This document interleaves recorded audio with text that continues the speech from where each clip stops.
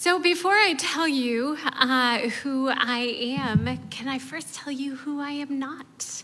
So when I'm a professor at a school of spiritual direction up in Ohio, and after I taught, one of my students came up to me and said, "Oh my goodness, I swear that Pam from the office, Jenna Fisher, has come to teach us centering prayer." So I wonder if you could go to that slide. So I'm not Jenna Fisher. Just want to let you set it straight. When I let my husband know that night, he did his whole Photoshop wizarding thing. He's in the back. And he came up with, he said, "We are not," next slide. Let's see, we'll get there. "I'm not Dunder Mifflin, but I am spiritual direction. And I lead small groups." And so the next one after that, and I don't go to the office, but I am focused on the presence. So we thank you, Andrew, for that. So I was ordained as a priest back in 2003, and my husband and I led a church on the coast of Lake Michigan for 10 years. And now I get to spend almost all my time as a writer and spiritual director. And it's an incredible privilege to sit with the heart and holy stories of God's beloveds. And sometimes, and what I'm doing is I'm listening. There's a gift of being able just to sit with suffering. There's very few people who can just sit with suffering and not need to say anything, but to just recognize this is hard, this is heavy.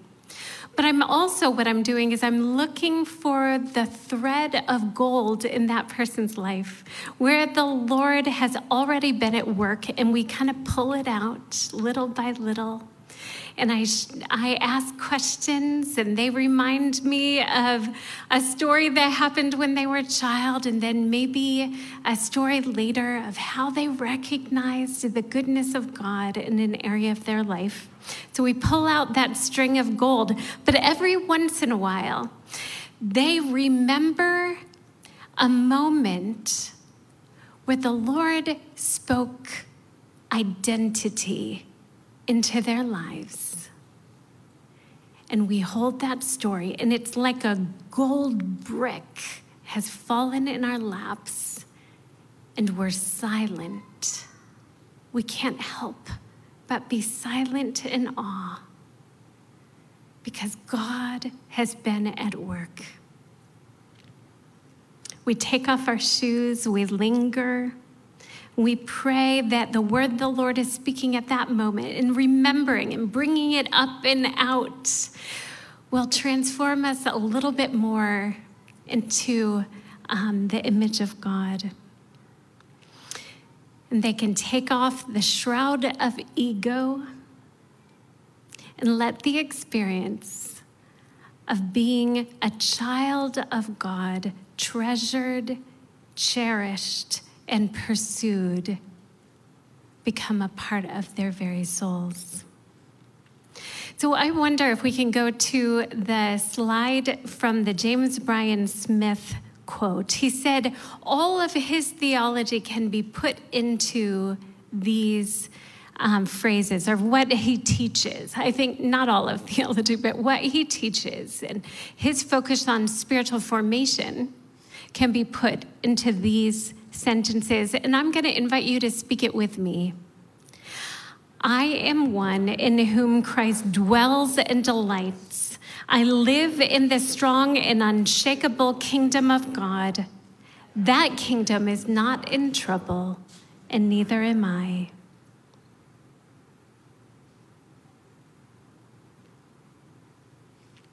So the transfiguration, which you just heard read by our deacon, is the grand finale of the season of Epiphany. It's like we've been seeing fireworks all along, and then all of a sudden, all this light, all this light, all this light. So We saw the worship of the Magi, the presentation in the temple, the baptism in the Holy Spirit descending like a dove, the words from Isaiah read from a scroll, Jesus appropriating prophecy on himself, saying, "Today the scripture has been fulfilled." We saw that he was a profound teacher, that he healed a demon-possessed man. And like Mary, we're treasuring each of these illuminations in our hearts. I love that we get to begin our year in this way, saturated in one story after another of the glory of God, of the revelation of who it is we are following into this year. We're rooting and we're grounding in awe. We're relearning to turn, to gaze, to linger, to be amazed by the revelation of Jesus. And don't we need this year? More than ever, we need this. It's as if the writers of the Gospels knew how much the early church needed this set table, this potluck of sorts. It's as if the Gospel writers were saying, feast here. You're going to need this soon. We can't stand in hardship without a clear vision of our God. And in the midst of such tumultuous times, I know you're feeling it heavy too. Don't we need a fresh revelation of Jesus? We need to hear, dear ones, you're not alone. The God of the universe stands with you in the midst of your hurricane gales. And so this Sunday, friends, is a grand finale. It's a transfiguration, the final unveiling. And I'm going to give us a moment to check out this icon. So it's a couple slides down. What's happening here? I love iconography because it gives us a chance to enter into this story in a different way. We see Christ enthroned. I mean, that's how I see it anyways. It's like he's already on his throne. We see Moses, the great teacher, Elijah, the greatest prophet. And then I love these guys in the bottom. I absolutely love them because I feel like them most of the time. They're overwhelmed, discombobulated, and some of the icons, their shoes are literally off, which I love. I mean, it's like their sandals are a half off their feet. And I love that their hands are up like this. They're scratching their heads. They're like, what is happening here? They're trying to muse, trying to understand. So let's dive in. What is happening here? So in order to understand what's happening, we need to follow the clues of the first three words because they're on purpose. These seemingly throwaway words are actually arrows to understand what this scripture is, and we'll follow the clues. It starts 8 days later. 8 days later. So what we do is we go back and we try to figure out what happened 8 days ago. And when we flip back, we see that Jesus asked this seemingly innocuous question: who do the crowd say that I am? It doesn't seem very important. A throwaway question, and they answer with a pocket of things they've heard from the multitudes. Some say John the Baptist, others say Elijah. Some say the prophets of long ago have come back.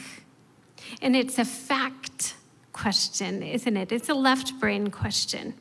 What are you hearing? And I love how Jesus drills down from a surface question to the very next question, which is a heart question, a weighty question. And it falls through the millennia into our lap like a gold brick. And we turn it over our hands and we ask ourselves the same question. Jesus says, but what about you? Who do you say that I am?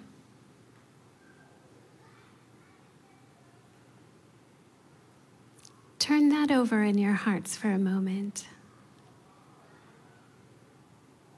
What about you? Who do you say that I am?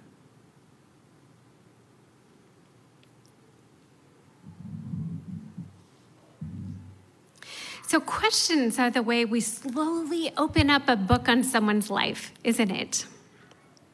They're the way in. Think about your first date. After you get over the beginning awkwardness, you finger your coffee cup, start playing with a cardboard sleeve with your thumb, and then you ask questions. Tell me a little about you. What do you do in your off time? What makes you come alive? And as you can probably tell, I haven't had to dive into the dating scene for over 26 years. I married my high school sweetheart, and our first date was prom. We fell in love, and then we switched dates. And Andrew, so he went with who I was supposed to go with and vice versa. And he switched out his lavender cummerbund for an ivory cummerbund. And we were in a fog of joy all night. He was kind and brilliant, and we became best friends. We are good at asking each other questions. Even in a marriage, questions become a bid for intimacy, for connection. The simple ones like, how was your day? And the deeper ones, how have you been feeling lately? What makes you feel loved? Questions are the pathway to connection, to being known. Relationships, all relationships, especially our relationship with the Lord, are filled with good questions.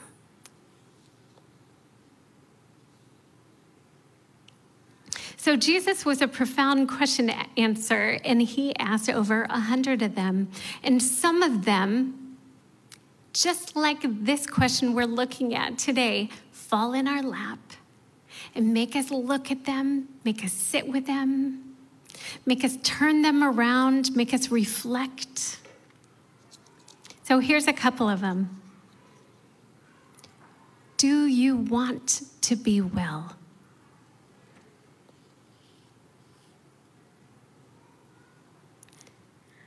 Do you love me?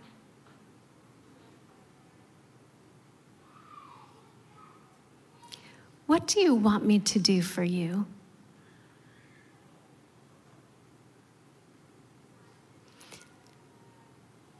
What would it be like if we sat with those questions every day?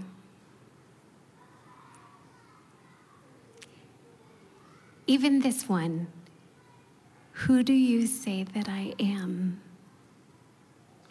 And throughout the next chapter, there's this slow reveal of who Jesus is, like a photograph in a dark room, like a priceless fresco that's been covered in layers of time and is being uncovered one swipe at a time, a slow uncovering. We turn our gaze to this messy mix of disciples standing before Jesus, turning over this weighty question, and none of them know exactly what's standing before them. A prophet, Elijah, a couple of them say, and then Peter drops this word in the middle of the room. Are you ready? The Christ. the Messiah. And I know that most of you have been through years of Sunday school. You know that the Messiah means Israel's deliverer, a figure that's been prophesied about for hundreds of years. They've been longing for the Messiah. They light candles for him, set out a chair for him. They write songs for him. But they believed, they knew how that Messiah would manifest as a political figure, someone to save them from the Romans, someone who would overthrow their oppressors. But they could not have imagined what the Trinity had in mind. And then after this revelation, Jesus kind of hushes them and says, keep quiet. And into their already blown minds, he uses the word Son of Man.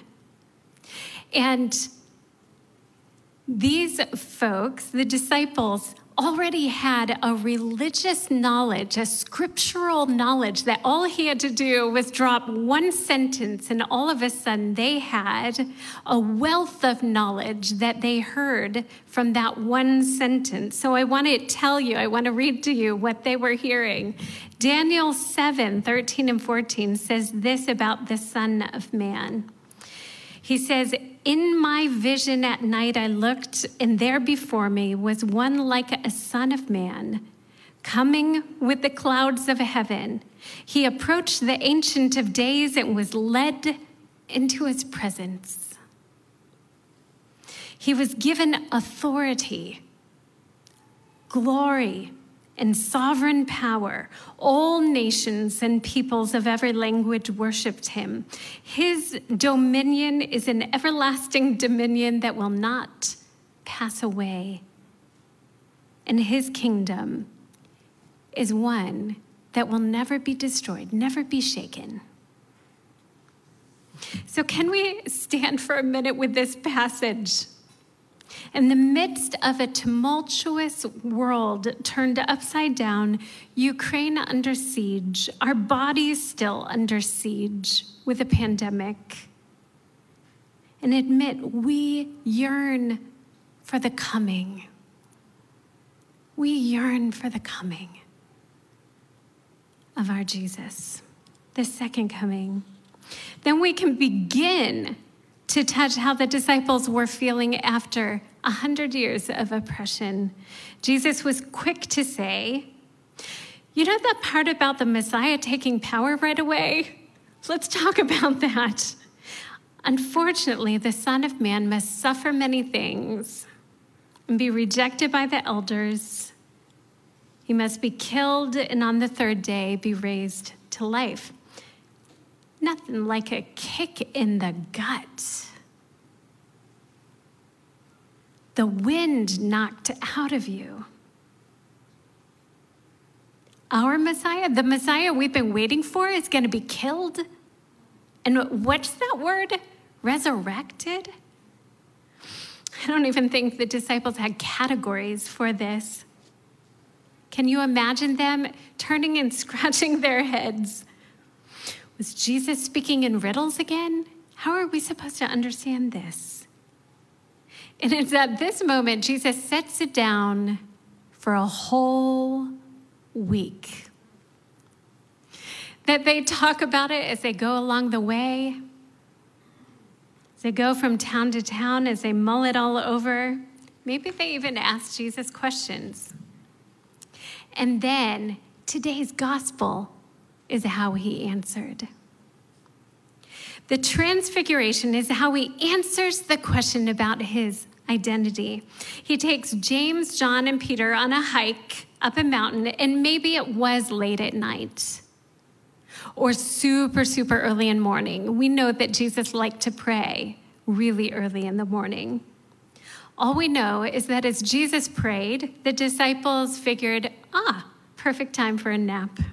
They laid down, balled up their coats for a pillow, crossed their ankles, and went to sleep. And when they woke up to this. As Jesus was praying, the appearance of his face changed. His clothes became as bright as a flash of lightning. And two men, Moses and Elijah, appeared in glorious splendor talking with Jesus. They spoke about his departure, which he was about to bring to fulfillment at Jerusalem. Jesus' cloak of ordinary had been removed, and his true self was on full display. Glorious, shining, brilliant. The light of the world. Taking his place as the teacher of the most famous teachers. They fall silent in awe. At least that's what James and John do. I love what your worship booklet says about silence. It says, silence is alive. I know you read it too. I love this. Silence is alive. Pause. Rest in God's presence. Listen for his voice. In spiritual direction, we say, let silence do the heavy lifting.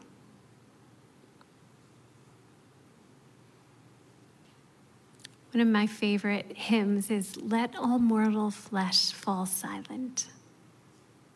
And so this is what they did. Sometimes silence is all we have. There's nothing more to add. We are witnessing heaven descended, the kingdom of God touching earth. But Peter's uncomfortable with silence, and sometimes we are too. He's desperate to be helpful. And don't we understand that? But the final revelation of Jesus comes in a cloud with the Father's voice. Remember the cloud that led Israelites through the desert? Do you remember the cloud that fell on the tabernacle? The cloud which, when it entered the temple, what happened? The priests fell on the ground. It was so heavy. The kabod glory of God is a heavy glory. The cloud is named Shekinah, and it represents the full presence of God, unadulterated presence of God. And if the disciples were not on their faces before, they surely are now. And the Father's voice speaks, "This is my Son, whom I love, whom I have chosen. Listen to him."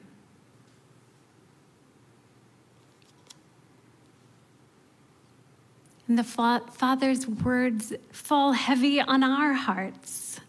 Listen to him. And so here at the end of the story of the Transfiguration, we find Jesus has allowed the Father to have the last word. He's allowed the Father to answer the question from 8 days before. Who am I? We have a saying in spiritual direction, if a person hears a word of advice from another person, then it may or may not be helpful. It will only have so much power. But if they wrestle for a word themselves, it will have much more weight. But if they hear a word from the Lord, then that's gold. So if I can make a small shift in closing, it's this. We often look outside of the cloud of God's presence for our identity. We try to gather power, provision, prestige to clothe ourselves with glory. We search as if in a mirror for our identity in other people's eyes.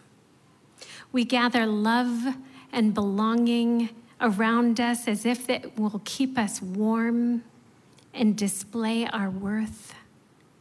We try to work for love, each other's love and God's love. Work for prestige. It's the American disease. But it's all a smoke screen, a covering of ashes, layers and layers of striving. There's a weight of glory underneath the layers of ashes which can only be unveiled by the word of the Lord. Our true identity has been covered with the mess and muck of our searching elsewhere. We need our Father to take a cloth and slowly unveil our true identity. Our identity as adopted children of God. I wish I had a lot more time in this. Found and forgiven. This is my son. He says, this is my daughter, my beloved, my treasure, my chosen. He is the only one whose word has enough power to wipe the layers of silt. In closing, I wonder if you would join me in speaking this quote by James Bryan Smith. One more time. This is who we are. This is where we live. I am one in whom Christ dwells and delights. I live in the strong and unshakable kingdom of God. That kingdom is not in trouble, and neither am I. Amen.